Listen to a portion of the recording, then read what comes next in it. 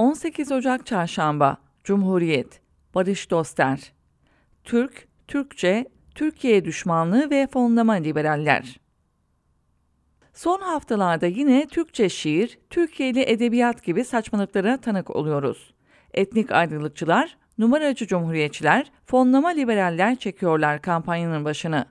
Bunları mezhepçiliği sosyalizm, etnikçiliği Marksizm, hemşiriciliği komünizm sananlar da destekliyor.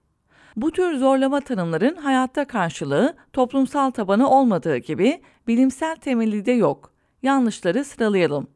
1. Kendi dili olana millet diyoruz. Bunu pekiştiren, hızlandıran bir unsur da devlet kurmak elbette. Fakat her devlet ille de ulus devlet olmuyor. Kısa sürede ulus yaratamıyor. Kendisini ulus devlet olarak da tanımlamıyor.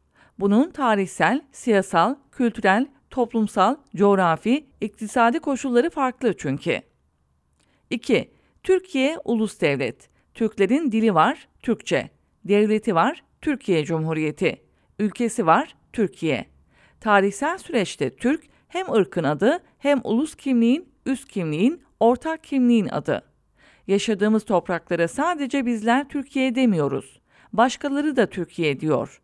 Arap, Avrupa, Çin, Rus kaynakları yaşadığımız topraklara Türkiye, bize Türk diyorlar.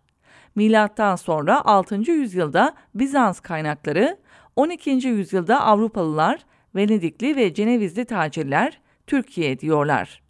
Avrupa'da Osmanlı toprakları ve tebaası için Türkiye ve Türkler deniyor. 3. Türkiye, ülkemizin, coğrafyamızın adı.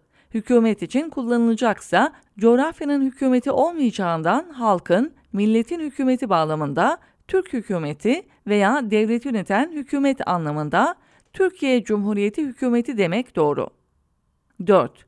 Türkiye, Türk diyemeyenler, demeyi ırkçılık, faşizm olarak görenler, Japon'a Japon, İngiliz'e İngiliz, Fransız'a Fransız, Rus'a Rus, Alman'a Alman diyorlar ve ırkçılık olmuyor. Ama Türk şiiri, Türk dili, Türk kahvesi, Türk edebiyatı, Türk kültürü demek ırkçılık oluyor bunlara göre. Britanya edebiyatı değil, İngiliz edebiyatı demek, Amerikan kültürü değil, Amerikan dili ve kültürü demek, İngiltere çayı değil, İngiliz çayı demek, İtalya mutfağı değil, İtalyan mutfağı demek, Fransa devrimi değil, Fransız devrimi demekse ırkçılık değil.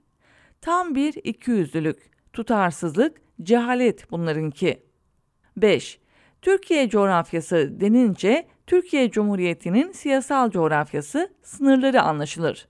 Türk coğrafyası denince ise Türklerin yaşadığı Türkiye, Orta Asya, Kafkasya, Kuzey Kıbrıs Türk Cumhuriyeti dahil çok geniş bir coğrafya anlaşılır. Hatta pek çok çalışmada tarihsel, kültürel boyutuyla buna Balkanlar, Bulgaristan ve Yunanistan'daki Türkler dahil edilir. İdeolojik olarak Türk milliyetçiliği, Gazi Mustafa Kemal Atatürk önderliğinde vatanını emperyalist düşmana karşı savunan, devrim yapan, devlet kuran, mazlum bir milletin milliyetçiliğidir. Kültür, dil, tarih, vatan, yazgı, hedef birliğine dayanır. Kapsayıcı, kucaklayıcıdır. Siyasal bilinç temellidir. Batı'nın ırkçı, yayılmacı, işgalci, yağmacı milliyetçiliğiyle bir tutulamaz. Atatürk'ün tanımı nettir. Türkiye Cumhuriyeti'ni kuran Türkiye halkına Türk milleti denir.